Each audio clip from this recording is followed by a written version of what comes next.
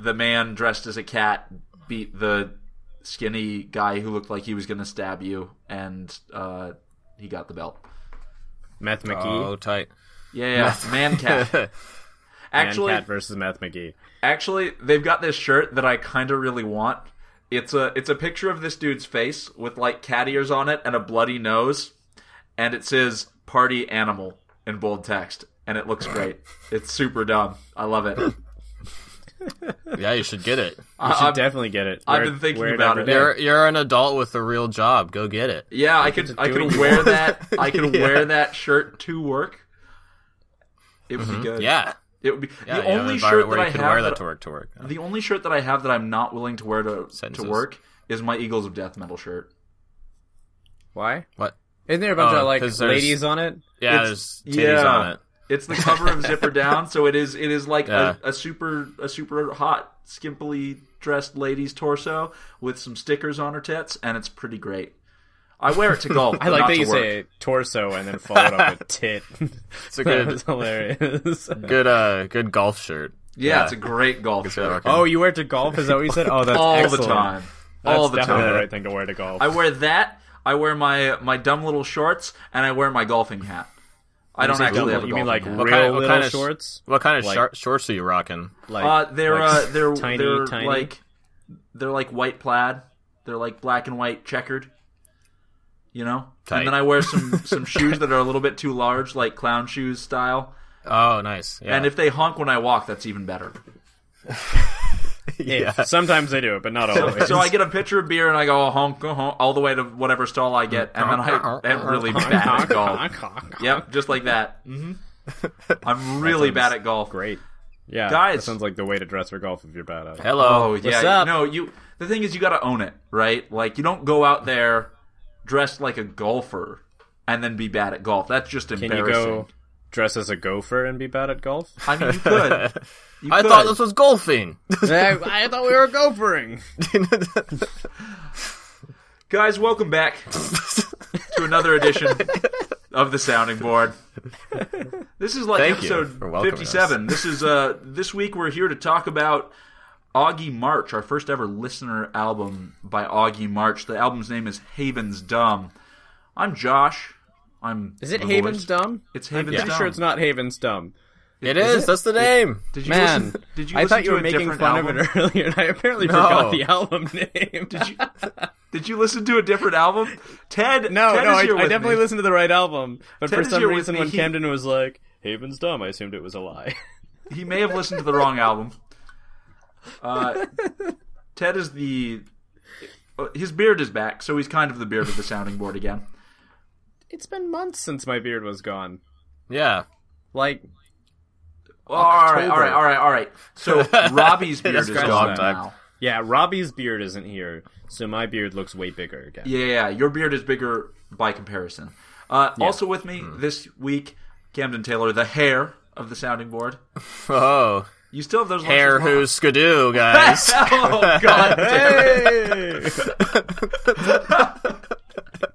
I kind of hate you. God damn it. All right. Okay, well, there's no topping that. Let's go home for the night. It never ends. All right. No, we're here. We're here for business. We're here to do things. Ted. Yeah. Oh, yeah, I told you about a thing, didn't I? Ted, you did tell me about a thing. I did something exciting. Yeah, tell us about those exciting things. So, first of all, I think it's an important thing now for me to add random stories about my grandmother every week. Yeah. This one's shorter, perfect. I promise. Are you like 6,000 in the hole now? Huh? Are you like 6,000 in the hole now? No. I was almost 500 up, iTunes card-wise. Because, I don't know, I think I told you, but at the end of the iTunes story was, my family was here this past weekend or something, to celebrate my grandmother's 90th birthday. And I just decided, because there was nothing we could do with the iTunes cards, that we just passed them to some of the grandkids. Like, here's $500. Just Holy don't say fuck. anything. Here's $500. Just don't say anything. And my aunts were like, this is so unfortunate, but there's nothing better to do. And they were like, I don't want to make the decision. I was like, all right, I'll make the decision. I don't want her to have to look at these anymore. I don't want to have to deal with this shit anymore. And I think she's forgotten. So that's, a plus. Oh. But on a much funnier and cuter note, I was sitting in the back room, the back studio. It's this massive back room. And I was watching a movie and doing homework, I think. And I heard her shuffling down the hallway, so I just hear shuffling. I'm like, all right, so I paused the crappy show I'm watching because she always comes in and talks from it's porn, so I'm covering it up. And then she walks up and she always knocks for some reason. I don't know why, but she's always just like, and I wait because I know she can't hear me if I say anything through the door. And she opens it. She goes, "Hello," and I'm like, "Hey, what's up, Gran?" She walks up, stands next to me for a second, stares at the TV, which is paused, so nothing's happening on it. And then I was like, what's going on? And then she looks at me, opens her hand, goes, "Want a nut?" And she has 3 cashews just in her hand. I'm like, "No, I'm Gran. I'm good." And I've got this buffet of food in front of me. And she's like, "Okay." Eats one, stares at the TV for a few more seconds, turns, and then just leaves and closes the door. Every few nights that kind of happens, but the want a nut was specifically she's so thoughtful. Top drawer. She was very thoughtful. It was really cute. I thought it was hilarious. But what I wanted to talk about, I went and saw Hardcore Henry this past week. Was that we were talking about that months ago? The first person shooter movie, essentially. Oh, weird. Yeah, and I won't give anything away. I'm not going to talk about the storyline or anything because you guys haven't seen it yet, obviously. But it was fun. It was super fucking fun. Both of you would enjoy it thoroughly. It's, excessive. It's clearly written by people who play a lot of video games. It had a lot of cheesy video game moments. Every 20 or 30 minutes. One of the characters is like, "Henry, check your phone. It's telling you where to go. Look at your GPS." When you get your HUD and you have to try and figure out where you're fucking going and there's a marker on your map. Same shit. It was so funny. Wow. Yeah. And then it's got the same sort of cheesy twists and bad guys who for some reason have telekinesis. Awesome. That same sort of shit. It's great. It was really fun. I thought they did a good job and I enjoyed it a lot. So go check it out. I feel like, based on the trailer, it would be a little much for me gore-wise. What's the gore level like? Are you sensitive gore-wise? I don't really like gore. Oh, that's reasonable. I know a lot of people don't. I've just been so overexposed to it with all the horrifying movies I've watched. And serial killing you're up to. Yeah, all the serial killing. Really, that really takes the edge off. TV makes it pretty fucking... Yeah, movie gore just doesn't do it anymore. Yeah. Yeah, I've had to step I feel you. It was pretty gory. I mean, it wasn't like torture porn or anything, but there were definitely moments where you're like, "Oh, that guy kind of blew up a little bit." A lot, I guess, rather. It wasn't like you really, for the most part, see him ripping people's limbs off or anything on that level. It was just a lot of people getting shot in the face, mostly. Okay. All right. Yeah. Well, so it's a pretty manageable amount as far as I'm concerned, but I'm again desensitized. Yeah. So my girlfriend and I stopped watching Game of Thrones in I think the 3rd or 4th season, whichever one had the Viper's head exploding, because that was a little much. That was definitely the most that show ever did. That was a whole fucking lot. Yeah, they just kept upping the level of violence, and I was like, if it goes past this, I think I'm good. If it makes you feel better, it hasn't gone past it or anywhere near it in a while. Oh, that's good. I think they were like, maybe we went a little too far with that. Maybe I'll go back to that.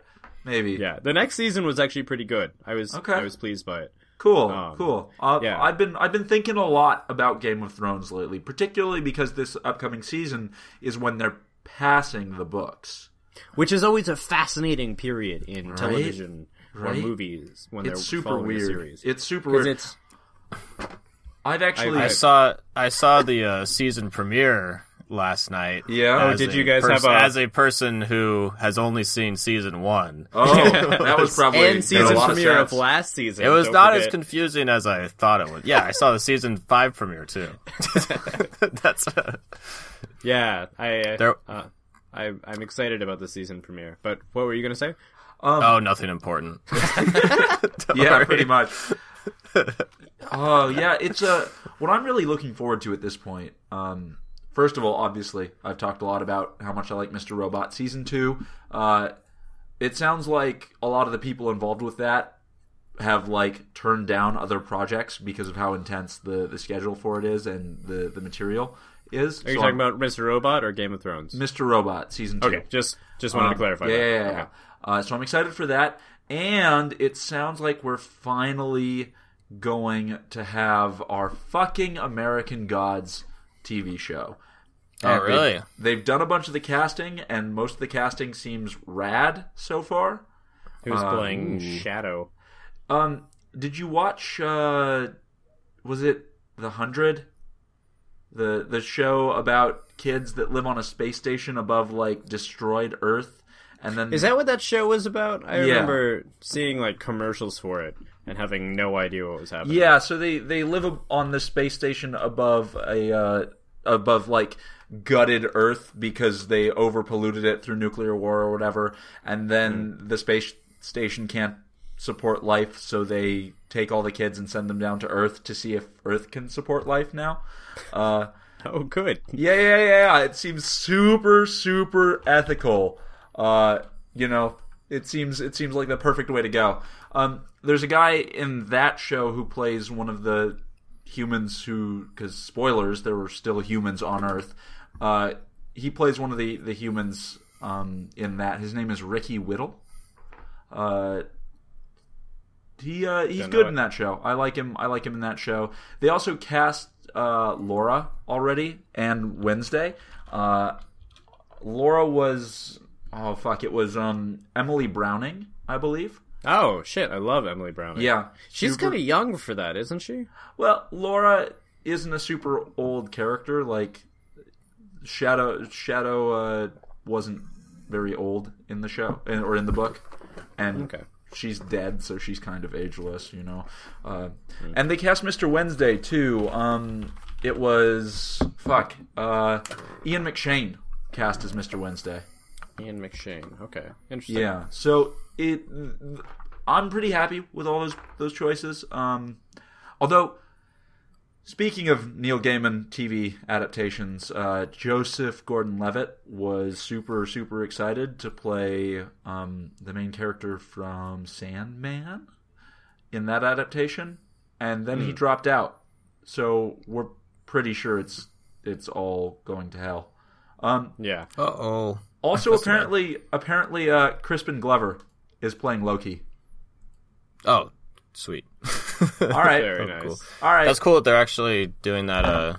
Hasn't that been something that's been in talks for like a long time? For like probably ever, dude. Since I was in college, like 5 or 6 years at least. Yeah. But it sounds like it's finally getting cast, and that'll finally happen. So I'm pretty jazzed about that. That could make a cool show. I just hope it doesn't as we've suck. discussed, I'm not a fan of the book. I think there's a lot of potential. The book didn't do it for me, but I think the show could be really cool. Yeah, it maybe sort of expand on the things that I thought were missing out on. I know a lot of people didn't like the book particularly because of how it ended. They felt it was kind of anticlimactic, which I can understand. I didn't agree with that criticism because I felt like the character's arc ended before the whole final battle thing. So, however that plays out. What we do know, though, is that Gaiman's actually writing a sequel to it to be a second season of the TV show and to be a standalone novel, which I'm down for. I like his writing a whole lot. I think he's super, super talented. Yeah. The other one I'm excited for is Dark Tower. I forgot about that. Shit. Where they cast... That's gonna happen? Yes. Yeah. Did you hear who they cast as Roland? No. Isn't it Idris Elba or Yeah, someone? it's fucking Idris Elba. Fuck yeah. Right. Fuck yeah. So, he's so good. He's so good, but it's also super weird to cast a black guy as that character. Given, given... I only read the first one. Okay, so later in the series, there is a black character, and a big part of the core of their relationship comes in the different races. Yeah, totally. That'll be kind of weird to see how they deal with that. Yeah, I'm intrigued, but we'll see how it spins out. Maybe Idris Elba is going to have white face the whole time. That'd be fun. That would be super weird. I would watch the shit out of that just to see that. But yeah, that would be so fun. I love Idris Elba, so I'm super stoked. Yeah, I'm pumped for that. That'll be cool. That'll be excellent. I need to read the rest of that series. That finished, right? Yeah. Yeah. It's finished, plus it has like an extra ending that was added years later. Here's what I'm going to say. I like Stephen King's writing a whole lot. I think he sucks at ending things. I've heard that before. Like, I think that's super common. I think the ending to that series is not good. I think the ending to The Stand is not good. I think the ending to Shawshank Redemption, not very good. Like, generally, his endings not super great. Because that's not what he's awesome at writing for. Like, and endings are hard, right? Like, endings are definitely super hard. His knack is in like capturing adolescence in a really weird and terrifying way, and all the terror associated with it, which is why, he had all those, he had like Carrie and Pet Sematary and all those. And The Shining. Mm-hmm. Yep. Yeah. That makes sense. Apparently, I there's a girl that I work with that's reading. She just finished The Shining and she just started It. So she's on a Stephen King. Yeah, great example. Apparently, there's a sequel to The Shining that is there's a newer one. Yeah, that just came out like a year ago, right? I've heard. I think it was a couple years ago. I've heard positive things, so I'm curious about it. Yeah, I haven't really read anything Stephen King's written in like recent. It's been a while, but like I don't know. A Change of Seasons remains a fantastic short story collection. Yeah, that's what I've heard. I think short story is actually one of his strongest. Skills, I would agree for sure. I would agree, Absolutely. Did he write The Jaunt? Yeah. Fuck! That one was fucked. That one was fucked. That sounds excellent. It's sort of like a short story investigation into like teleportation. Ooh, okay. It's real. That's great. It's fucked. All right, I'll check that one out. Oh man, speaking of fucked books, I just started reading one Camden gave me a while back. Was it the Kama Sutra? You what? What'd you say? Get it? I know I couldn't hear you. Camden said something at the exact same time. I said, was it the Kama Sutra? No, Camden just showed me that. We didn't read about it. We would read that together. Yeah. In a body reading sort of way. We were interpretive dance, please. Yeah, exactly. That's what I meant. Interpretive dance. We were talking about Holocaust books like 3 years ago. And Camden mentioned Painted Bird. Yeah, Camden mentioned his favorite one, and he gave me his copy of The Painted Bird to read. Which is that nonfiction or fiction? It's fictional. That's what I thought. Okay. I got like 50 pages in the book, like, holy fuck. Yeah. And then I read the back, like, oh, thank God this is fictional. Right. Yeah, that book is absolutely fucked. Yeah, that's some bleak shit. Yeah, Jesus. It's probably the most bleak thing I've ever read. It goes up there with all the Holocaust books I've read. But so it's like this story of this kid, and it's sort of ambiguous around him. So far, I'm about 60 or 70 pages in, and I don't know his name or anything really about him, except for so it's the beginning of a war, as they say, and his parents, to try and protect him, because whether they're gypsies or Jews, they're like, oh well, there's all these Holocaust sort of camps popping up. Or concentration camps, not Holocaust camps. And so we're going to protect him by giving him to this person to watch him in a village, and then like within a couple weeks the person dies and they get separated, so the parents have no contact with the kid or a way to get a hold of him. And this kid, essentially in like the Czech Republic area, or like the Slovakian countries, is wandering basically village to village, staying with people, but not staying with them in like a good way, in like a oh, this lesser race is here, so we'll take him for labor or for his mystical powers because he's like a Roma or a gypsy or something. And it's super fucked up. Oh, it's so fucked up. There's one guy who it's I think where the title comes from, who catches birds, and when he's angry, he walks through the forest and he paints them bright colors, and like he makes them sort of squeak a lot so it attracts other birds of that species, and then he lets the bird go. So the bird tries to join the other species, but they all see this weird bright colored thing flying at them, so they all start attacking it until it dies, and it's so fucked up. And like that's one of the smaller, like less fucked up things that happen in that book. There was an addle-minded woman in this village that's known to sleep with all the men, and the women are always trying to catch her because their husbands are sleeping with her, and they finally catch her, and holy shit, they kill her. But before that, they like literally take a bottle full of poo, and you're like, oh, it's gonna get dumped on her. You know, it's not great. Nope. It gets way worse. I think we don't need to go any further down that avenue. It gets way worse. That's all we need to know. Yep. She dies. She's dead. She's super dead. It's very unfortunate, and this book is bleak as shit. But the writing is unbelievable. It's so well written. Mm-hmm. I'm very pleased to be reading this. Who is the author? It's Jerzy Kosinski, by the way. Thank you for saying that, because I was not going to remember, and that book is on the other side of the room. Yeah, it's super cool. So, The Painted Bird, if you want to read something fucked up, check that out. It's really good. I have a book sitting on my coffee table that was lent to me that I need to read called, what's it called? Sex, Drugs, and Cocoa Puffs by Chuck Klosterman. Yes, Oh, it's a Klosterman book. I haven't read it yet, but I've been told that's got some. Is that the one? That one's mostly like essays and stuff, right? Yeah, and there's some funny stuff in there. So one of the people at my job gave it to me to read after I mentioned that I liked High Fidelity. Because apparently there's an essay in here where Klosterman argues that High Fidelity ruined love for a generation of men. So I'm looking forward to checking it out. There's some good like music essays, even though I pretty much disagree with most things he thinks about music. But it's fun. But he's just fun. Like I think there's one in there where he talks about like a Kiss cover band, and there's like this whole fucking thing in like the background of this like long running Kiss cover band, and Oh, that sounds great. He really, and he also hates Bruce Springsteen, so fantastic. I can't agree with him there. Ted just shrugs and said, "Yeah, okay, I can get behind that."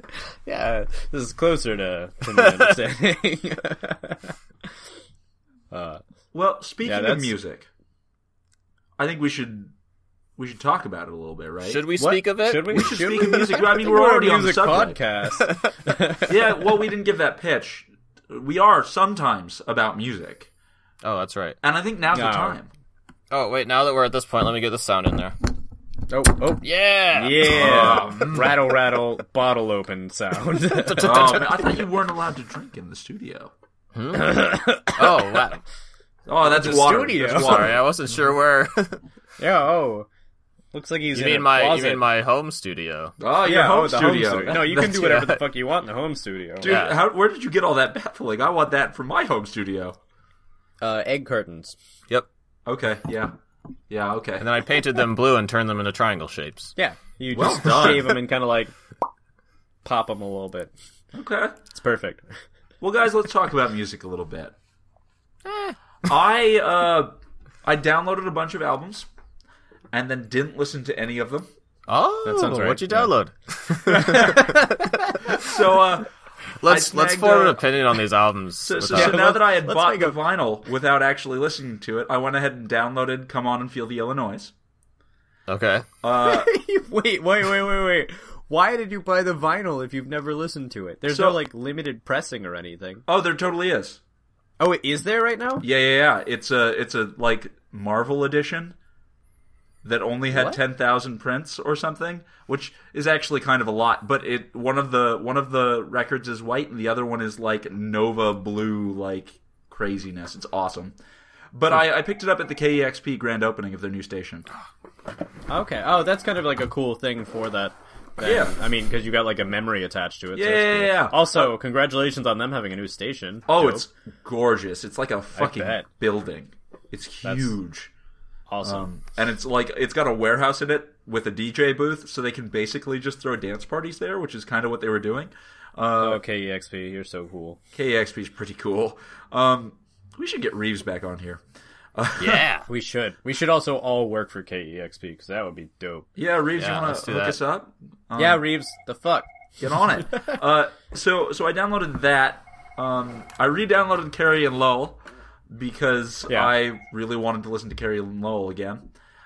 Reasonable. Yeah. One of the people I was talking with recommended that I listen to a band called Middle Brother, and I didn't know who they were, but apparently they're kind of like a Malcolm in the Middle spin-off band. No, an American rock like supergroupy thing.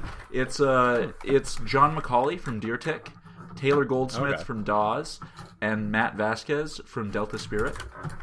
Oh shit, Matt Vasquez. Okay. I like Delta Spirit. They're awesome. This is from 2011, so it's back before John McCauley got clean. In other words, when he was awesome.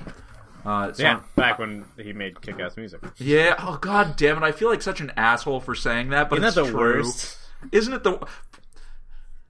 I'm glad he's gonna live longer. Yeah, good for him. It's the right choice. I'm happy we got some good music out of him before. But damn it if I don't give a shit about Deer Tick now. Yeah. Camden, have you heard Middle Brother? Because I haven't. It's the Malcolm in the Middle spin-off band. Thank you for... He didn't laugh at the joke earlier, so I'm really happy you liked that.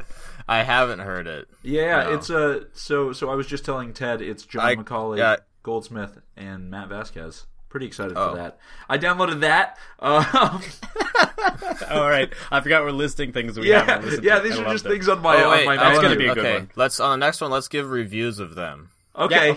Next time I'll tell you how they were. And then I think the last. I mean on the next album, we're going to give a review of it. Okay, really got it. Just like short. Yeah, like a Robert Christgow style. Yeah. So I downloaded. Salvation is a Deep Dark Well by the Builders and the Butchers. There's a KSUA station ID from those dudes. So they must be really, really great.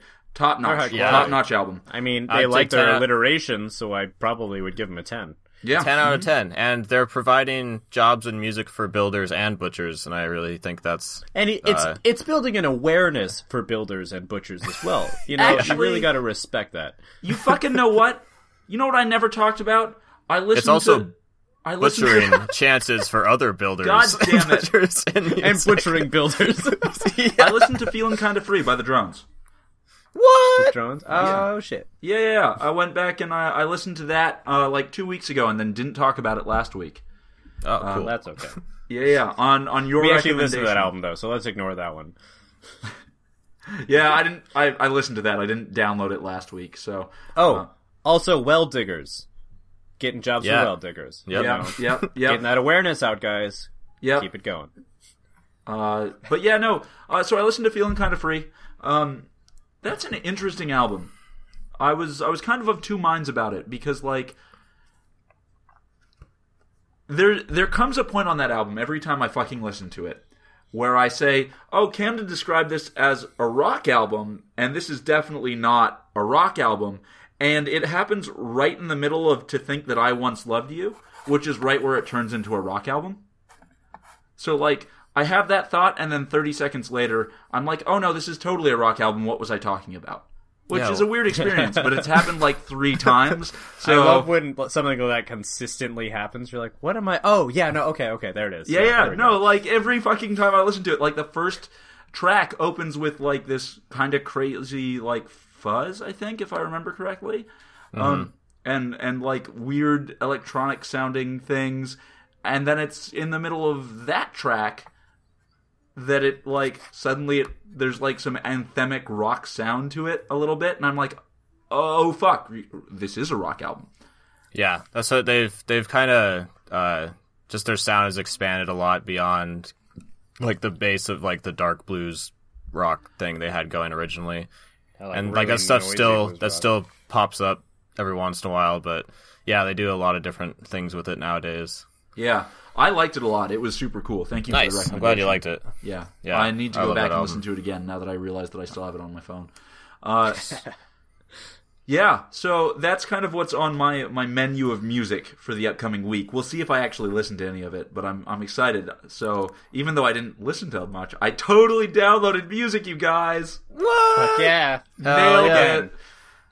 Killing it. Yeah, I listened to a little bit. I didn't listen to much new stuff. I was playing at work. I put the Arcade Fire's Funeral on, and I was just kind of reintroduced to why I'm in love with that album and why it's so perfect. That's a really terrific album. Yeah, speaking of anthemic, it comes in really well because like every fucking song is a teen anthem, and I love that album so much. Yeah, so I don't know. One of the people I was working with hadn't heard it before, and it was one of her clothes, so I just turned up way too loud. And kept being like, this part's the best part in this song. I love this song the most. This one's secretly the best Everybody song. Listen to this. Yeah, wait, no, pause. Hold on. Her voice cracks right here, and it's so good. Oh, you couldn't hear it because these speakers are shit, but I promise they're so good. Really embarrassing once I realized I was doing that. Yeah. But I fucking when you just like album. Nerd out super hard over an album. Mm-hmm. Yeah. But, yeah, it's so fucking good. I came to the Arcade Fire really late and got really into them for a little while. After we saw them at Coachella. The song that always did it for me, and one of the songs that, like, I'll defend as one of my favorite songs ever, is Ready to Start from The Suburbs. Great song. That track is incredible. Like, it's so sad. The Sprawl 2 was the one for me in The Suburbs. It's such a fucking upbeat, wonderful. Also, Rococo, because it sounds like he's yelling Glen Coco, and I think it's the whole, like, the funniest fucking thing. He's like, Glen Coco! Way funnier than it should be. Yeah. You really like Mean Girls, huh? I quote that shit so often. It's pretty much up there with all my SpongeBob quotes. I do it enough. I don't know if you noticed that, but I do that shit. I've noticed that. Usually after you tell me it was a SpongeBob quote, because I don't usually never get realize. Yeah, I don't get them either because I didn't listen. I didn't watch that much SpongeBob. It's all right. Apparently, none of my friends have, except for Hannah Witherington. Never listened to this, but if she ever did, this is a shout out to her for getting all of my SpongeBob quotes and making some I almost don't get, and I'm very excited about it. Because trying to like out fan each other, out SpongeBob each other. God damn it! That's funny. Yeah. But just quickly on Funeral. 1, perfect album. 2, the very last song is one of my favorite songs from them. It's in the wax seat. In the wax seat. It's about being waxed in the back seat. It's just such a fucking strange little song, and it's got I can't remember anyone's name right now because I'm too excited about how much I love that song. The female vocalist that does most of the female vocals. It's the reason I love it so much is because once it finally hits that climax that you can kind of feel coming on constantly, I don't know, like 10 seconds in, she's singing really loudly and her voice cracks, and it's so fucking perfect and emotional. And I have listened to that song hundreds of times just to hear that part. And I still, every time it starts getting close to it, I just get jitters. And I get that like, boy, it's coming. It's right here, it's right here. Like the fucking hair sticks up on the back of my neck. It's one of those songs that get that frisson going. Yeah, exactly. It just fucking, I don't know. It's so perfect. And it's such a strange little thing. And I'm sure it's not something they planned, but it's just such a perfect moment, and I love it. Nice. And that's an incredible moment on that song, for sure. Yeah, and it's like, even almost a climax for the album. Not climax, but it's such a, like, perfect way to end the album with that emotional emotional thing. Emotionable. Emotionable. See, I'm too emotionable about this. I can't handle. Yeah, I love it. It's so good. That's all I got. All right. That's it. Yeah, I think you're the one who listened to music this week in general, but Cam, no, I listened to a lot. I always listen to a lot of music. I just didn't really listen to a lot that was like not really any new albums. It was kind of a lot of Lucy's. Lucy's in there too. Yeah, totally. I just had music on in the background all the time for the last several days. A lot of the stuff is stuff I've talked about in the last couple weeks. Then going You're just back showing to, like, that shit to all the honeys. Old Be like, favorites hey, honeys, and stuff. Look at this shit. Yeah, basically. Yeah, so I don't really have any. That's okay. Really Whatever. All right. Let's pretend I listen to the most music. That's what it feels like, and I'm really into this. It's finally happened. Feels good, huh? Yeah, it feels so good. Feels so good. It feels so right. I guess we should probably move into talking about our album of the week. Now, this is first listener-picked album. Our first listener-picked album of the week. It only took 55 episodes or whatever it was. Yeah, no, it's kind of a weird one because when the listener picks the album, who gives the background? I guess it's I don't me. know. That's what I was just going to ask. I feel like the person who was you. always like the host of the sound. Oh, yeah. Host of all right. The sounding so you're board. just going to put this on me without us ever discussing it first. Well, that's fine because I read the Wikipedia page You also put it earlier on you today, as well. and I'm feeling pretty educated. Oh shit! All right, drop some knowledge on us. All right, are you ready for this? Augie March. Just read us the Wikipedia page. Yeah. Augie March. Start from top. Formed, you know when they were formed? 1996. 1996. Nailed it. Good job. They're Australian. Australian. Yeah, too slow. They're Australian. The thing on the front of the album looks kind of like Australia. Yeah. It looks a lot like Australia. I think it's Australia. I'm pretty sure it's Australia.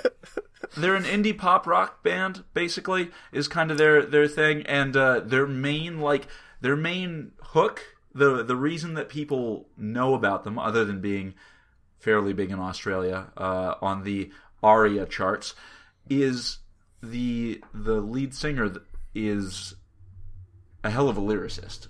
Glenn Richards is his name, and he's known for being extremely poetic in his lyrics. This particular album came out in 2014. It's super recent, and there's not actually a lot out there about it. Like, people don't really talk about this album that much in the way that they seem to have talked about previous albums from this band.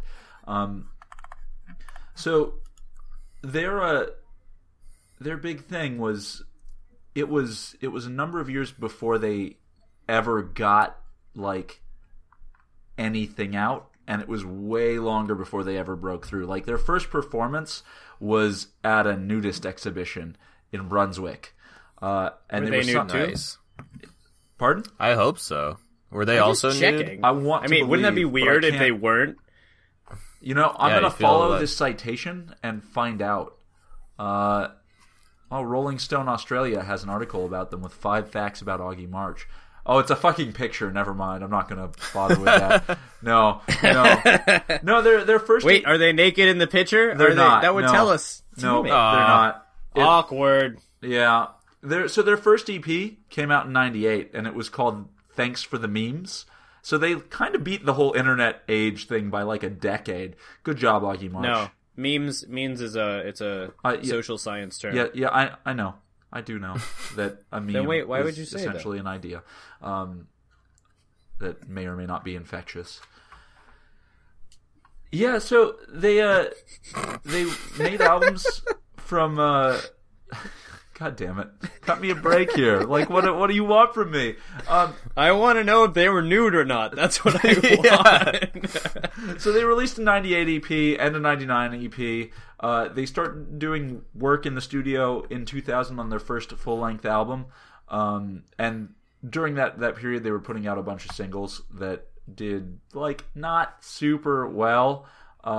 They tried to launch their album in 2 different cities, Sydney and Melbourne, and they failed in both. because there was a huge musician population there, and they just didn't get noticed.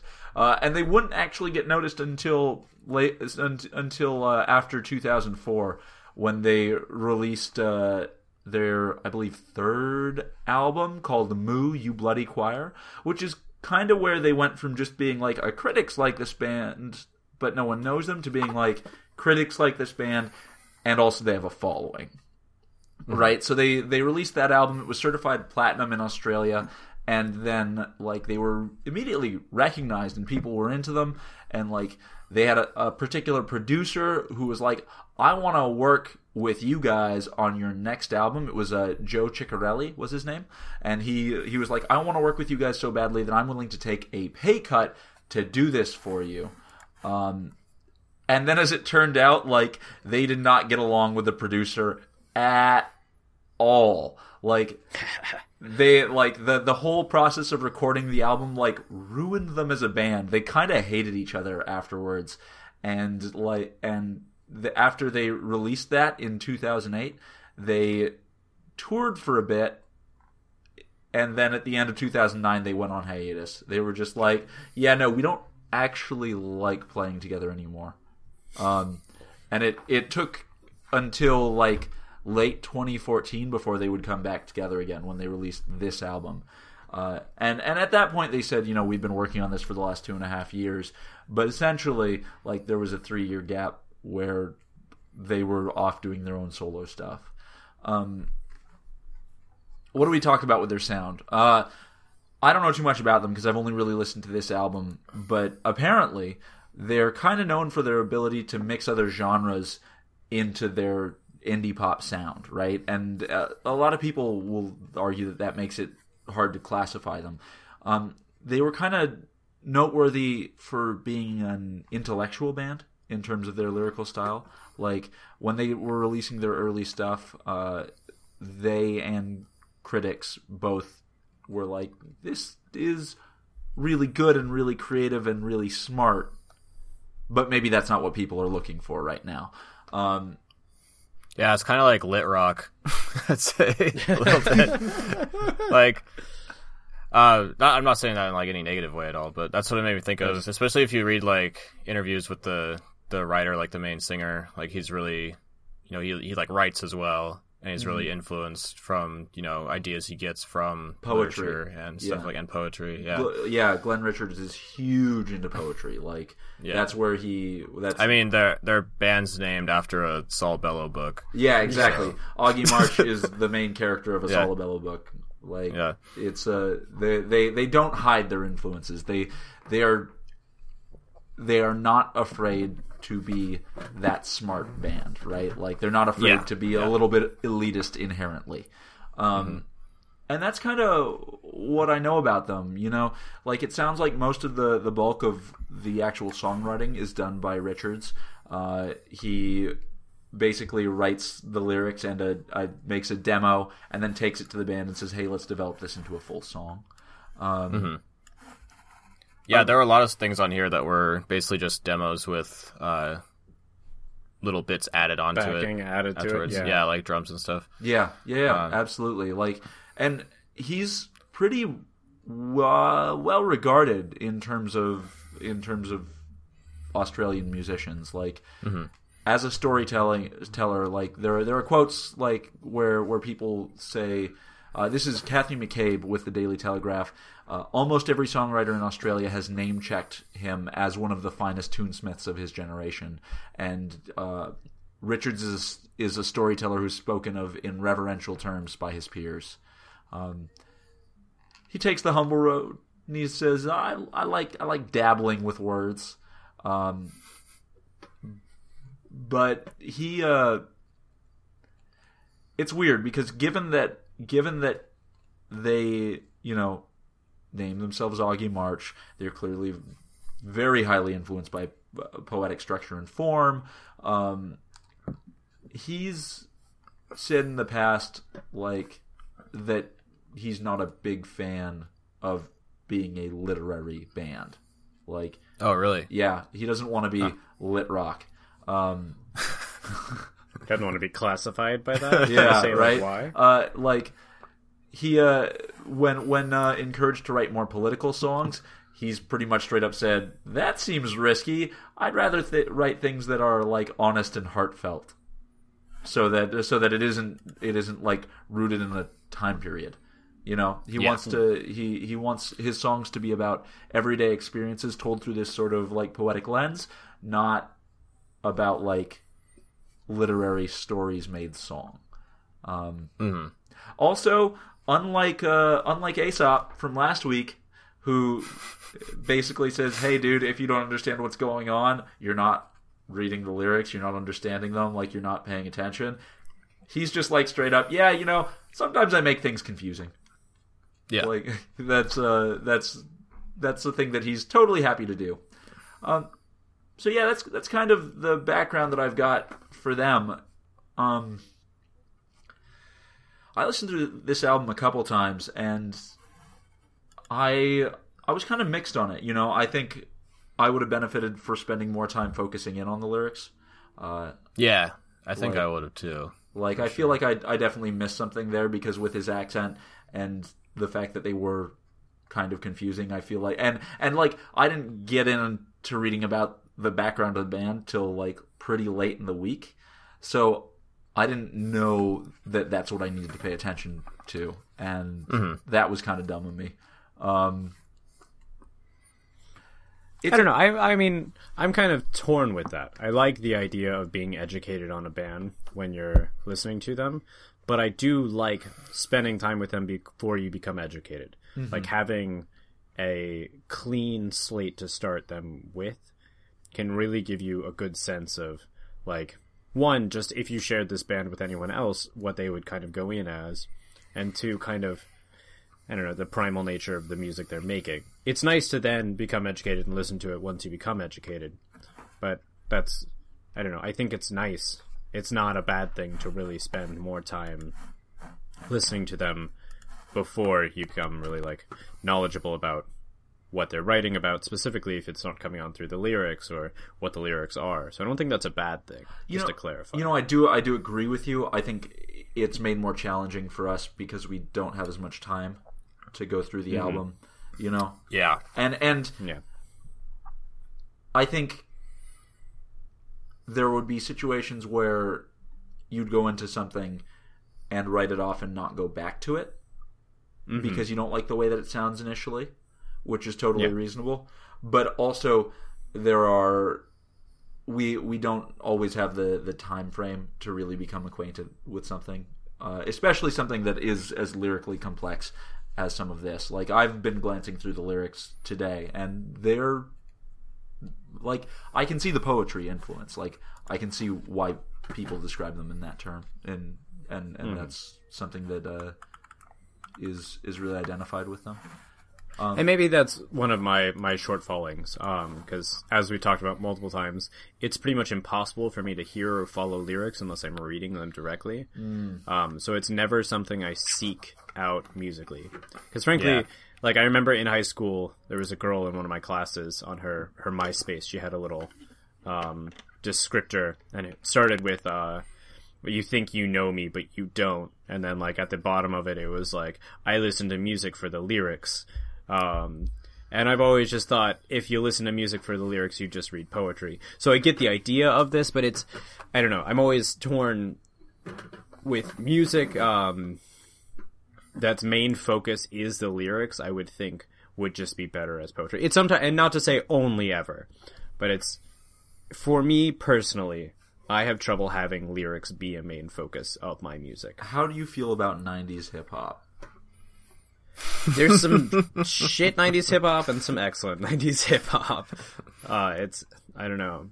You're split between. I hear what you're saying, and I do agree with you. Yeah, for me it depends on what the genre is. Right, exactly. True. Like, the genre is certain really genres where I don't give a fuck about what the lyrics are. And there are certain shoegaze, stuff that's more like this, I'm gonna, if the lyrics are like really cringingly bad, then that's something I would notice more than if it showed up in, like, if a shoegaze song or something, like, who cares what they're saying in that. Like, there are situations where the sound of the vocalist is more important than the content of the lyrics, and I think there are situations where the lyrics are more important than the sound of the vocalist, or as important, maybe. I'd say as. I think, for me, it will never... Almost never. I can't say never because that's not fair. Bob Dylan doesn't have a great voice, but he's an incredible writer, so people listen to him for that. But that's a very rare case, as far as I'm concerned. Mm-hmm. I think you could go a number of ways with it. And I think there are a lot of examples of artists like that. I think that's I don't mean in the sense that he's the only one. I think a lot that's just way less likely to happen for me. I think a lot of folk trades on that. But then I do know people who dislike rappers because of the sound of their voice. Never mind. Totally. Their stylistic choices or what they rap about. So I get that with certain rappers for sure. Yeah. Like Drake. Drake is so boring. Drake's voice is so ordinary. I can never listen to any of his music. No, I get that too. Like, his voice is not really distinctive to me. Like, I like rappers in particular to have like really distinctive voices. Mm-hmm. Yeah, definitely. So let's talk about some of these tracks. I think the easiest place to start would be the end. Yeah, let's just get right to the end. Well, did you guys have any tracks that stood out to you that you want to talk about, or do we just want to kind of start with AWOL and then touch on a couple different ones as we move through? I could point out ones that I liked because this is an album that grew on me. Really? I was not into it. First. No, I remember you telling me after we recorded last week. I think I was just in a bad mood when I first heard it because I found it more like not in line with my taste than it actually is. Interesting. Yeah. I was surprised because I definitely remember you said that. We recorded last week, and you were like, "Have you listened to that?" I'm not into it. I got that. No, I listened to it like while doing homework, and I don't know. I must have been frustrated about something and like stressed out, and it was totally one of those things where I was just like putting the being an asshole. Okay, all right, totally. All right. So, what did you like? I liked. Let's see. I liked AWOL and After the Crack Up, the first two, quite a bit. Did you? Man, the beginning of AWOL is hard for me to get into. Really? Yeah. Every time it starts, I'm like, ugh, and then it starts getting better really quickly. And maybe it's just because I got Camden's text before I listened to the album, and it stuck with me now. We were all expecting to dislike it because Camden was like, "This sucks." And this is bad. And then he didn't tell us when he turned around on it. Which is hilarious. I'm sorry, guys. No, it's okay. I don't... The beginning of AWOL just doesn't really work for me. His voice is doing something I can't get on board with. But keep going. Yeah, I was actually going to point that out, because I'm actually into his voice. I like it. It's got a unique sound to me.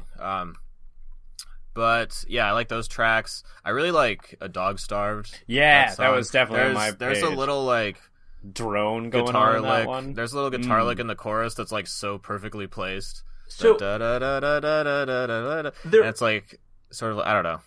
That was a great imitation of what it sounded like, by the way. Flawless. I just want to point out to our listeners that wasn't the actual track playing.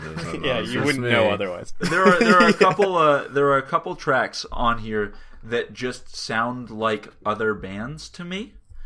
And A Dog Starved is one, but I can never identify who it sounds like. Something hella droney. Yeah, I love, every time A Dog Starved, I love that point in the album, or every time that starts, because I think it's one of those times. Because for the most part, you can pick out the different sort of stylistic influences.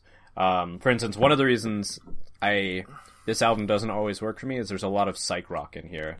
I think it's early on, and psych rock isn't my thing for the most part. I can really appreciate why people like it, but generally it's not one I would pick as a genre. So when it tends to lean away from that is when I tend to be more on board, which is why I like A Dog Starved, because it's got that sort of droney, as I've said like 4 times now.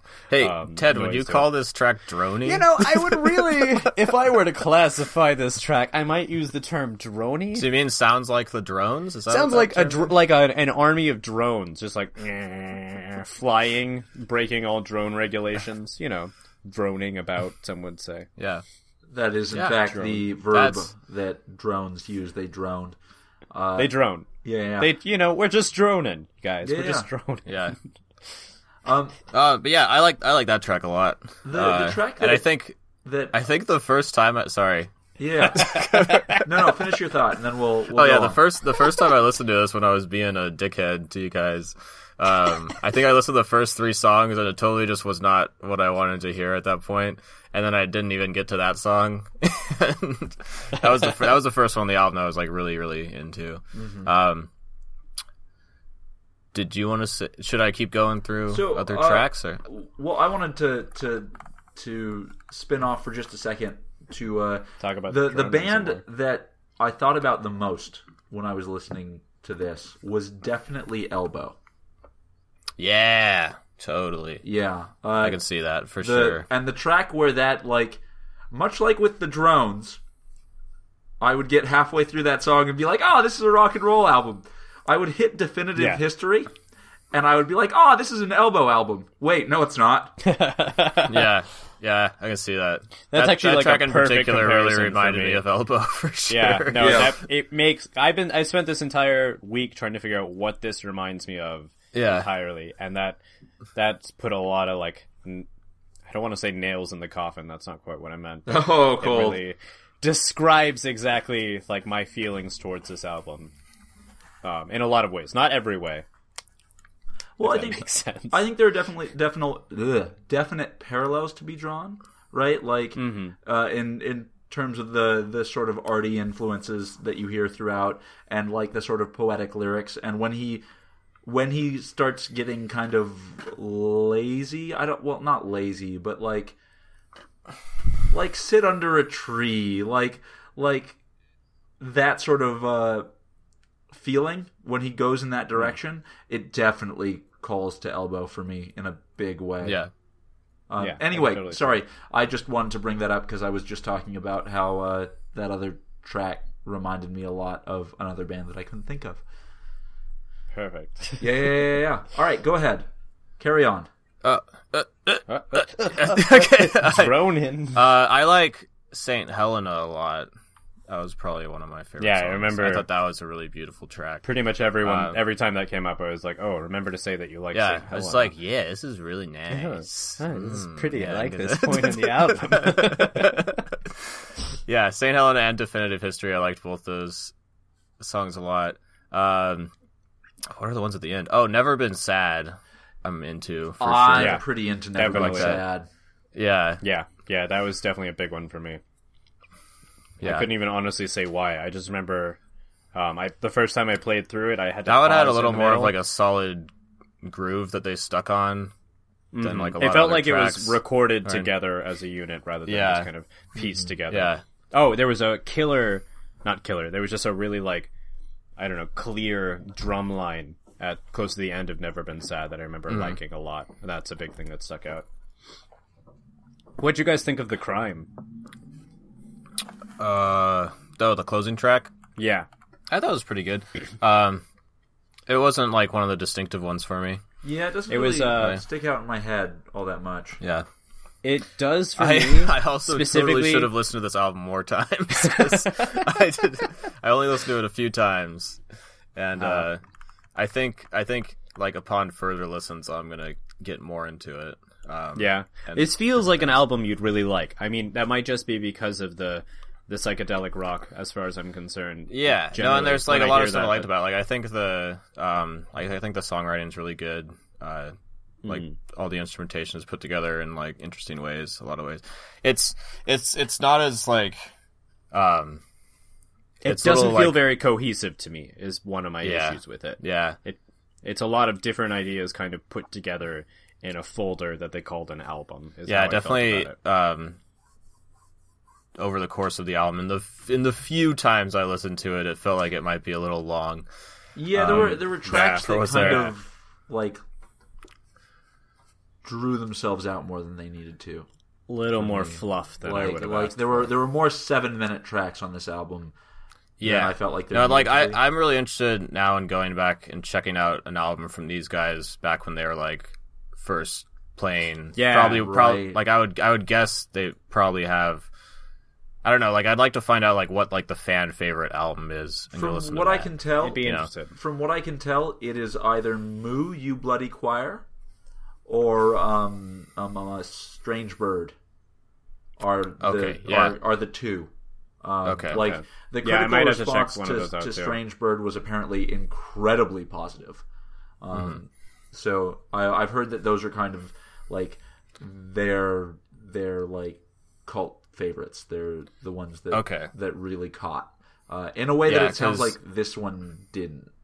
Yeah, and I mean it's from what we were talking about, like the history of the band up to this point. Like this is one of those sort of comeback albums. You know, like they were on hiatus and waited like several years to release an album, and you know, just from being fans of bands, like really big fans of bands who have gone through that sort of stage, it's always a little awkward, and like sometimes it turns out really well, but it's pretty. I feel like it's pretty common in that situation that the album they come back with is a little weaker. It's usually just a little weaker than because you know it takes a while to like get back into that. Yeah, you don't necessarily have the same chemistry that you had when you were at your peak. Yeah, I feel like that's what this album's really missing is the chemistry. Because as you said, you know, a lot of it is the main vocalist, the writer, would come with like, "Hey, this is the sample of what I've got." So and then I think that's like kind of all their stuff, like not just this album. And I wonder, because if it was a hiatus and then they're still doing that, there would be like a level of disconnect, which I felt at various points throughout this album. Especially given that like he's been pretty public about like they're still repairing the relationship damage that was caused by "Watch Me Disappear." How appropriate. Yeah, I didn't even think about that. Here's the quote from Amendola, Amendola was their bassist. He said, and I don't know when this was, but "Watch Me Disappear" was in 2008, and they went on hiatus in 2009. So his quote was, "It tore us to bits. It was really, really shit. We're slowly patching up now." And that was in 2008, before they went on hiatus. So great quote. Yeah, that's pretty honest as far as like, wow, fuck, we did not get along with that producer and kind of ended up hating each other. That's unfortunate. Yeah. So, you know, I'm interested to go back and check it out, because like at their most positive, like for Strange Bird, for "Moo, You Bloody Choir," they got incredibly good reviews. Like, they got a lot of good attention. Yeah, super positive compared to Dylan in one quote, compared to Paul McCartney in another. Like, people were and there's like I could see myself liking those albums, and maybe I'll try to check them out before next episode. I'm curious. Because I can see a lot of like seeds of something I'd be really I'm into this, you know, but I don't know how often I would come back to this album, as there's like a few songs I really like, and then like I was saying, it kind of drags on a bit for me over the course of the entire thing. But there are definitely like seeds of stuff that I could be really, really into, and I'd like to see what they were up to back then. Definitely. Yeah. I brought up the crime on purpose though, and I never got to it. I hated that song. Really? Oh, really? Out of all of them. It was the one time I was able to focus on the lyrics. I don't remember what they are, but he just keeps fucking repeating the same sort of thing. But it's like the lyrics, the main thing he keeps repeating is like what you'd see on a subway wall that someone would write, that when you're 16 you're like, wow, that's so deep. It's like realize, you are the people, the people are you, need I say more? Yeah. Yeah. And he just says that the whole fucking time, and it's so annoying. And I hated it. Like, I hated that. Oh, that's funny. That was a sour note for that album to end off with me. Yeah. Yeah, there were some bonus tracks on the iTunes version, but I don't remember them. I'm not even sure that I actually listened to them.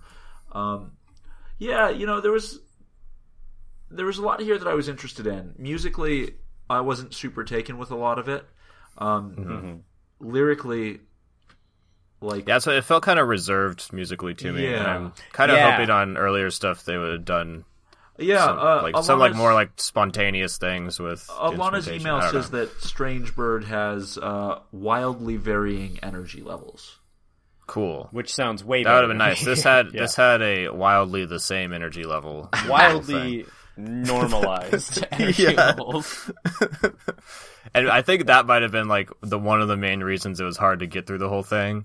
Because, I don't know, I feel like, especially with albums, like this is an hour-long album, so to me, like an hour is when an album like starts being long.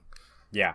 And I think you kind of need that like flow and change to really you need a progression through the album. Like I found myself now and then, like around when I hit Villa Adriana, looking at the album, being like, I've got one track left, right? Yeah, exactly. It's like this has to be like the last one. I paused it after that one every time I listened to it. Just take a break. It's like, all right. So it's like, you got to take a break, or else these are just going to all blur together. Exactly. It's cool though. Like lyrically, it's super cool. I think Definitive History was one of the lyrical high points for me. I think we mentioned already A Dog Starved, which was another. You know what? Father Jack and Mr. T didn't really work for me all that much. Yeah, I don't know why. I remember looking at it every time and going, I think it was like the chorus melody was like just sounded really hokey to me. Yeah, something. It sounded like it sounded like a song from like a Disney movie or something. Oh, really? I think so. Yeah, I don't remember it. I just could imagine it being like some wiped. children's movie, like a really cheesy part where they're all learning an important lesson. Oh, that sounds just even the description. That sounds awful. It came off as super corny, which is a problem I had every once in a while with Elbow as well. You did, so, and that's actually because I like Elbow, but they do that every once in a while. I'm like, god. And your comparison to Elbow, I thought was really appropriate with this album and my feelings towards it, because I don't know if you remember, but the way I felt about Elbow was there's a lot of pleasant things going on, but for the most part, I'm going to forget about the album. Yeah. And this album, though there's a lot of good things going on, I'm pretty sure I'm just going to forget about it. I'm curious, though, because there's a lot of, as Camden put it, great seeds you can kind of see, but it's lacking that collaboration, that sort of other musical ideas. So I'm probably going to check out Strange Bird, because that wildly, something wild, I don't remember what, sounded really interesting. So varying energy levels. I'm looking at their website, and I find this kind of amusing. Across the navigation bar, you have home, news, bio, tour, shop, video, forum, mailing list, contacts, Glenn Richards, discography, photos, lyrics. Yeah. What about the rest of the band? What rest of the band? What about the rest of the band's lyrics? What about the rest of the band's lyrics? There's the rest of the band? Yeah, that's what this album feels like, though. It's one guy who goes to a bunch of different people's houses, like, "Hey, I need your drums for a minute. Can you put them on this track?" I feel like that happened a little more than they could sacrifice. But as I've said, the songs that were good were good. There's a lot of good, like, qualities to this, and there's a lot of potential. It's definitely got me to the point where I'll check out one of their other albums. So I'm interested to kind of see where it goes. All right. In the actual bio section, it does list the other band members, but they don't have like their own broken out fucked section. Up though. That's awkward. Yeah, it's got like a like short essay about the history of the band, but only Glenn Richards has his own like page of his. I think it's because he's probably the only one who has solo work, but I could be wrong about that. Yeah, that's still weird. I mean, maybe they've got like something they're okay with in that case, like with Father John Misty or one of those Courtney Barnett or any of those things that are constant bands with like one major front runner. Yeah, so they're okay with that. I think at the very least, after this, I'm going to listen to the singles. I Call Strange Bird. The singles from those other albums. Apparently their big hit was One Crowded Hour from Moo You Bloody Choir. Okay. So I'm going to check that out, and then I might check out either Strange Bird or that album. I'm not sure. I'm definitely intrigued. Like, I liked lyrically what was going on a whole lot. So I'd be interested to see what else happened. Guys, I mean, at the very least, if we don't listen to it, we could just speculate. Yeah. And be like, hey, you know, this one's got a cool name. 10. It was probably pretty good. I give that a Ric Flair. Yeah, exactly. Ric Flair's all around. Woo! Yeah. Guys, I was real worried that we were going to do our first listener album and everybody would be a fucking asshole. I was like, oh man. About halfway through this album, I was worried that I would like have to pee. So after more listens, I calmed down a lot more. But I'm happy that I didn't make it so Alana would never listen to our show again. Yep. I was real concerned. I was like, man, I really like Alana. She's one of my good friends. But if everyone is going to just shit on the album she picked, I don't know what I'm going to say. Yep. Thank you for the album pick, Alana. Yeah, we really appreciate it. Yeah, and we appreciate all the emails. Speaking of, you're very nice for listening to us all the time. Speaking of, we have another email. I don't know how you put up with it. We have another email. We actually have 2 this week. What? Holy shit, dude! From Alana, we're about to this is like our breaking point. Yeah. I'm about to. We're moving up the email section because we're basically there anyway. We're going to shuffle it above the news section. We do have to talk about news for a little while. Do we? Yeah, we do. Yeah, we do. From Alana, I heard some news this week. We got an email that the subject line is, "Oh look, only one email this week." Oh. I hope the second one is heard as well. Yeah. The content of this email is as follows. # sorry not sorry, love Alana. Okay. Email, Alana. Oh man. We also got an email from Lida Zachardow. I don't know how to say her last name. Wait, who's that? I don't know who that is. Who's that person? Ted's girlfriend emailed us. Zachardow, by the way. Zachardow. Oh, are we not allowed? It's hard to read it out loud. Yeah, because looks. I think it's Russian. Zachardow. Zachardow. It's Lida Zachardow. Yeah. So we got an email from Lida who writes in subject line, "Thanks for the warning." I was really confused when I got this. Like, I didn't know if it was from someone in my work or is what it was going to be a dick pic? What do we got here? Hey guys, just listened to your latest episode, The Ridiculous, and I sincerely appreciate the warning to avoid listening to all of your other episodes right after I finished listening to every single one of them. Yes, even the Lady Gaga episode. Oh yeah, she has the original. Oh wow. Okay. Oh my god. By the way, I can't believe Josh doesn't like the echoing vocals. They are so wonderful. But I'm entirely the same way about subtitles when I'm watching a movie. Can't stand them. I'm happy someone else understands my plight. Best, Lida Zachardow. Thanks, you, Lida. I'm with you. Subtitles during a movie, kill them. Kill them all. And I'm with you about the echoing vocals. So basically what we're trying to say is vocals, and I love subtitles. The sounding board supports you in whatever you do. Important fact, by the way. The Ridiculous, I had a way better episode name, and it got ignored because Josh didn't read it. So I tried to name that episode Anna von Helsing. Yeah, Ted sends in the episode name Dracula joke. Ted sends in the episode name Anna von Helsing. And Camden, which is hilarious. Camden sends in the episode name The Miraculous Return of Good Episodes. Also hilarious. So I read Camden's and I'm like, man, that's a pretty funny name.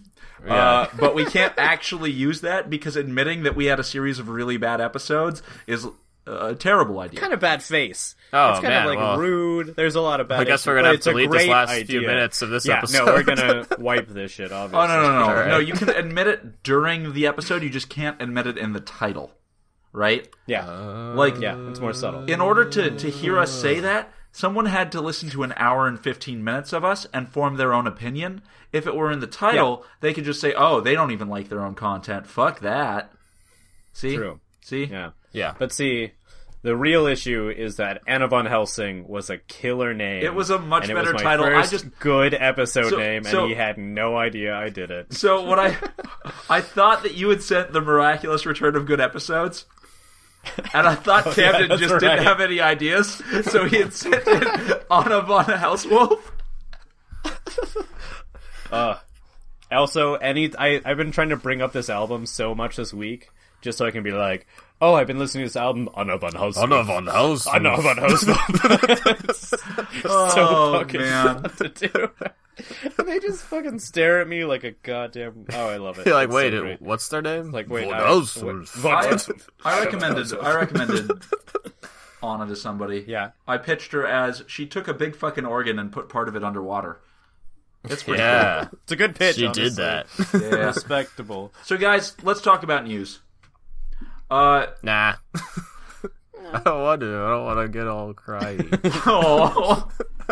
So, we've made it no secret that the sounding board, part of the sounding board, really, really loves Prince. You're definitely the biggest Prince fan. We've reported on Prince.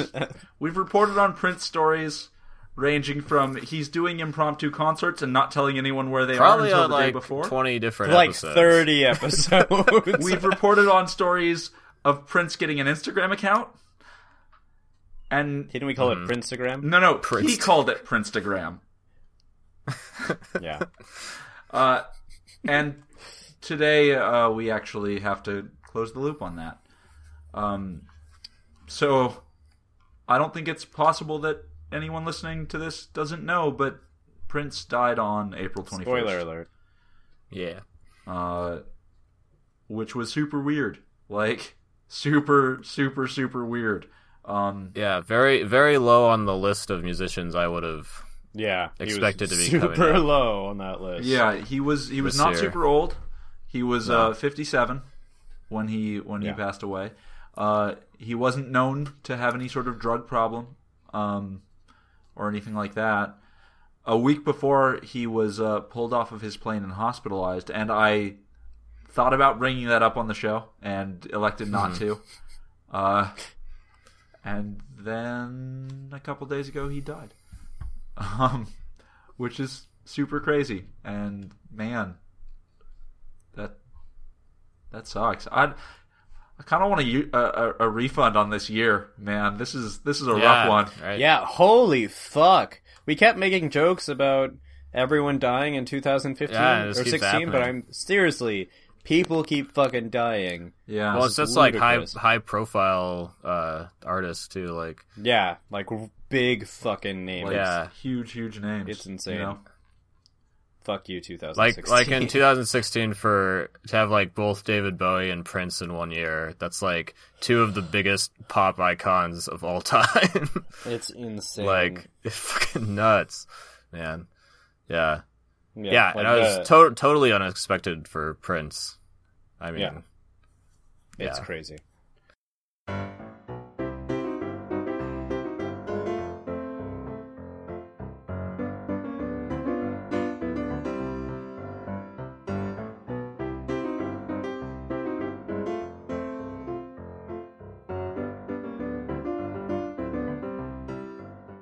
Well, we're back, and Prince is still dead. We thought I was hoping that crash would That's why we would paused. fix that problem. No. I do have to say, I've spent all week waiting to see someone say, like, in all the statuses about Prince dying and all the Instagram posts, I've been waiting for a good night, sweet Prince joke. And hasn't happened no yet? one else has thought of it, apparently. And instead of making it, you just ruined it. What I the know, fuck, but dude? like I you don't. could have made it yourself. No, but I don't listen to Prince, and I don't want to be the people like, oh, Prince died. Oh, he's one of my most influential artists. I mean, I've listened to Prince. I enjoy Prince a lot, but I don't know. I just wanted someone else to post it. I would have been. So you want someone who actually likes Prince to post it? I like Prince. Don't. All right, sorry. Not saying, You wanted an active fan of Prince to post it. Yeah, I thought that would be better. All right. Yeah, you're probably right. Yeah. It would be better.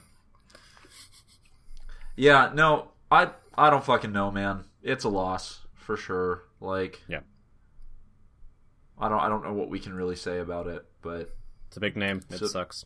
Yeah, that dude was a fucking legend for sure. Consider this the end of the Sounding Board's Prince coverage, I guess. Wait, isn't there? Hey, unless this is all a piece of like performance art from the next Prince album. Although I don't want to get any hopes up, but yeah. No. If not, in 100 years, we have a vault full of B-sides that are going to show up. Yeah, isn't that 100 years? Okay. I remember that contract being mentioned on an episode. He may end up getting an honorary doctorate from the University of Minnesota. Which, in what? You know, I would assume music. A doctorate in music. Yeah. Yeah. Doctor of Music, Prince. The Jam Doctor. God damn it. I hope it says it on the doctorate. No. On his grave, it's Prince, doctorate from Minnesota, the Jam Doctor. Dude, that's my new DJ name. I would sue for infringement. I don't know. It's not bad. I would go to a DJ set by the Jam Doctor. You would see the Jam Doctor? I probably would. Or I would go to like a jam like seminar on how to make jams by the Jam Doctor. That'd be good too. You would go to the Jam Clinic? The Jam Clinic. Oh my god. Oh man. Oh. I'm real sad about this, guys. What about your sucks. Didn't a wrestler die on the same day? Aren't you going to talk about her? No, China died the day before.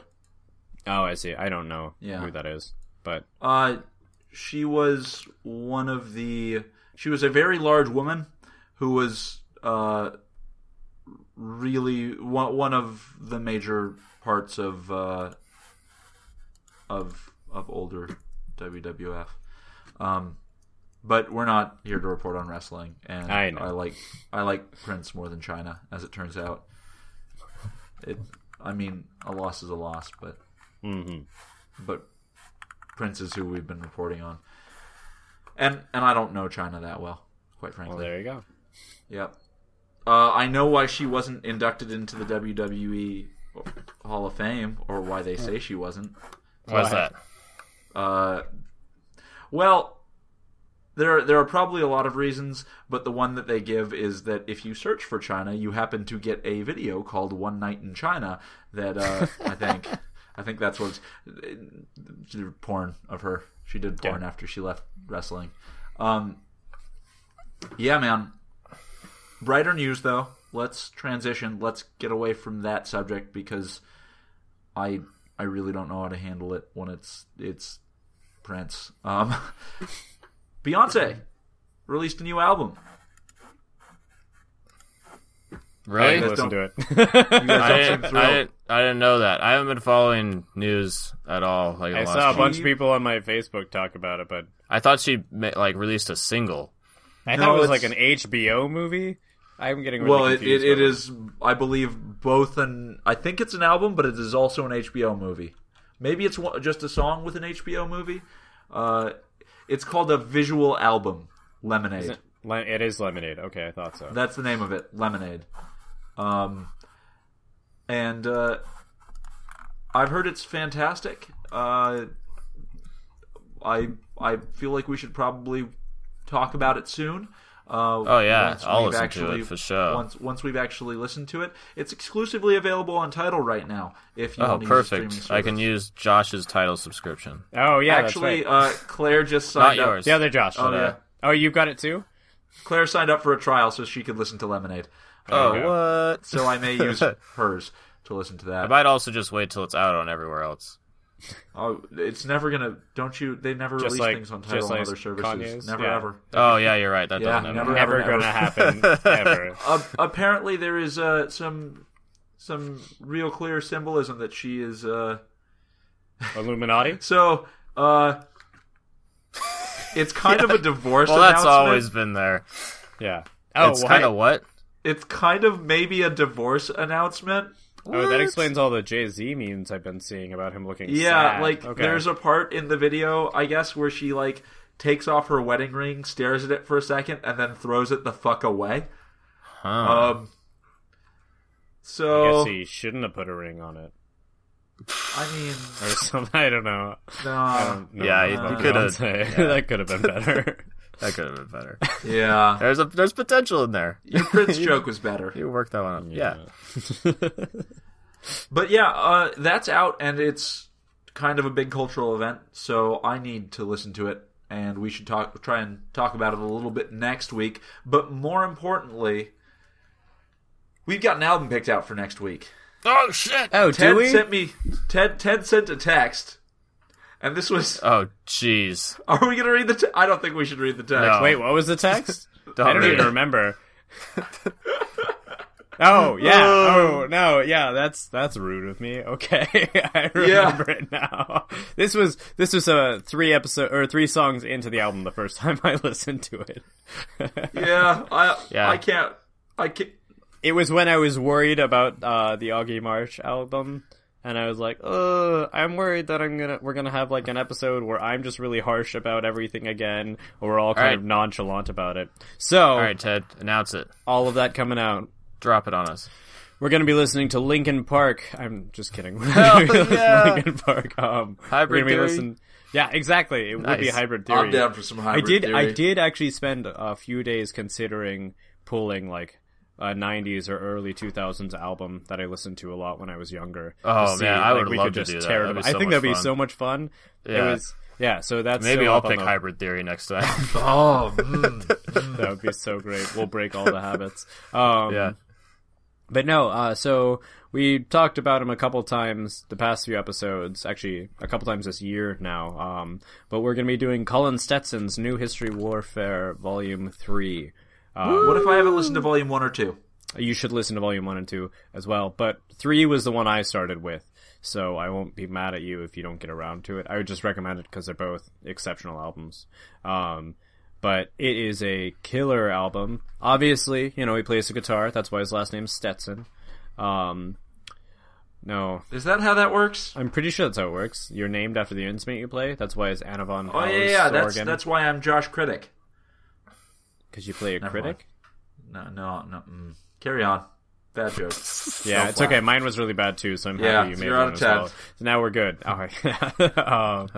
Yeah, so Colin Stetson's New History Warfare Volume 3. I love this album. Maybe we're going to listen to that and stop talking about him. Wouldn't that be great? That would be... He'll join the ranks of the mountain goats. Yeah, exactly. We'll put him in the happy graveyard where we stop talking about people. But hey guys, let's listen to a Mountain Goats album for next week. Huh? No. We've already... We'll just talk about another one. We'll talk about that one where he has it named after all the Bible's quotes or whatever. But yeah, Colin Stetson. I'm excited to talk about him. He's a cool musician. He does some interesting shit. And let's get into it next week. That'll be fun. All right. Fantastic. Guys, we can be emailed at soundingboardpodcast@gmail.com. You can send us emails like Alana's, where she just sends us a hashtag, and we'll still read them on the show. It's great. We love reading emails on the show. It's fantastic. Someone in my work asked for recommendations of podcasts, only they asked for it on the in like our internal blog. So people posted like 40 comments of podcasts in response. Oh, jeez. And I almost put ours there. You should have. Just not say anything about it. Yeah. It would be really funny.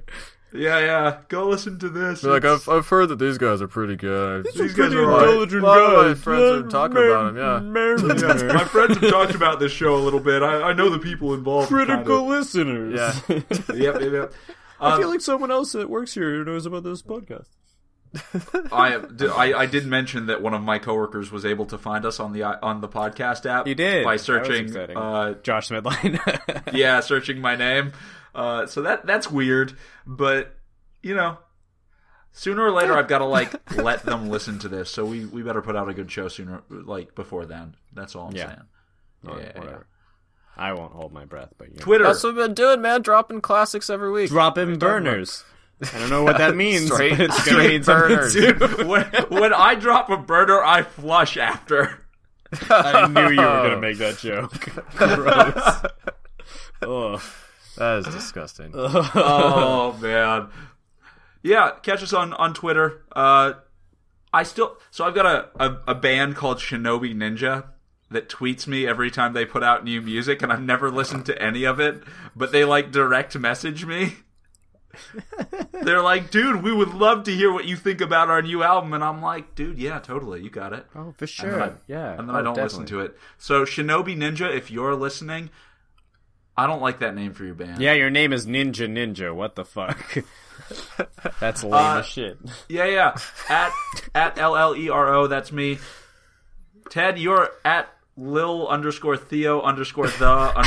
That's right. Lil Theo the Ho. Because our social media push is going so well. What a fucking good name. Well done, me. Camden? Killa Cab 907. Yeah! Definitely the best out of all of them. Oh, we're on Facebook. We're on fucking... In theory, we'll one day be on Tumblr if we ever bother finishing that website. It'll be great. It'll be great. We'll be blogging. We'll post album reviews, show notes. I've got show notes now. I take them. I just don't got shotes, dude? You got shotes? Yo. Crafted shotes. Like, I write them out. I hand write them. Ooh. And, that's basically like calligraphy right there. So basically, yeah. I could sell prints of our show notes and probably make like 10 We call them cents. shotes now. Shotes, right. I could sell prints of our show. Guys, it's gotta end. It's gotta end. It's gotta end. A little more. All right. Thanks so much for joining me. I'll talk to you guys next week about Colin Stetson's New History Warfare Volume 3. Yay. Don't forget to write on your shotes that we're ending at this time. Yeah. Shotes. Camden, are you gonna play us out? Okay. Da da da da da da da da da da da da. All right,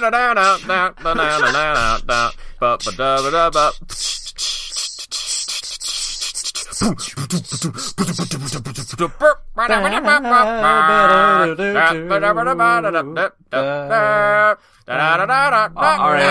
ending my recording now.